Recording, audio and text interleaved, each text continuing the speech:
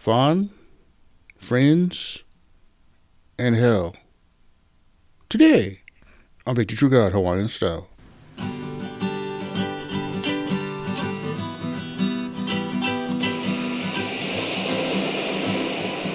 Aloha Monday, everybody. I'm your host, Bottom Al, also known as I the Guy. And I say thanks for listening to the show.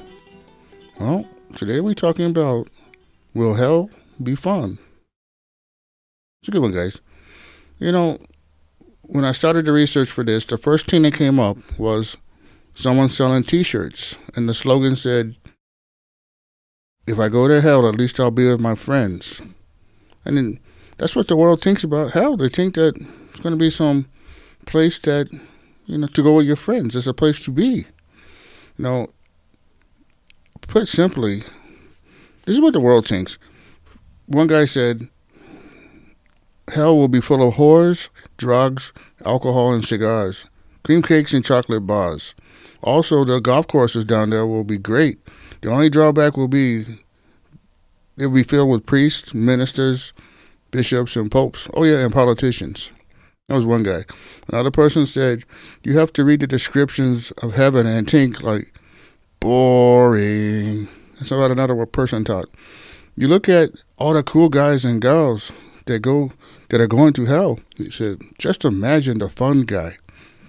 Now imagine heaven, this place where holy people sit around and listen to angels play the harp nonstop for eternity. Where would you want to go? And this is the mindset that people have in the world. If heaven is full of unaccepting Christians, why would I want to be with them forever? However, Satan has made hell seem like something appealing. He's made it seem accepting, and that it sounds better than heaven. I think that Christians, one guy said, I think the God of Christianity is a immoral cretin. As such, I would rather spend eternity not singing his praises. Plus, hell sounds like this is where the cool kids are. And another one was like, this one right here made me sad. I have a close friend, I'm pretty sure he's going to go to hell when he dies. But it's pretty cool, to see that a person that might enjoy his life, he would be great in hell doing what he's doing. And I just thought, how sad is that? You clearly realize that hell is going to be better because my friend is there. How can hell keep from being such a great place with such an awesome person? And that just broke my heart, just thinking these people have no idea what they are saying. Why do you think religious people talk about hell so much? This is another one. Who wants to stand around and hear this? Shouldn't we emphasize the positive aspects of being a Christian? And this is the big miss, guys. This is not, we don't think anymore, people. When we ask the question, or when we bring up the question of being saved, or the question comes up, no one ever wonders, being saved from what? That's the part that is just missed. The answer to that question is eternal punishment. But just the wording alone raises concern to me. To save someone, it means to stop them from dying or being killed, or to rescue them from a horrible danger, or in some important way. Nothing in the question of being saved or the wording of it sounds like fun. So where are these people getting this concept of hell? They act like it's going to be like one big college day party forever, just fine.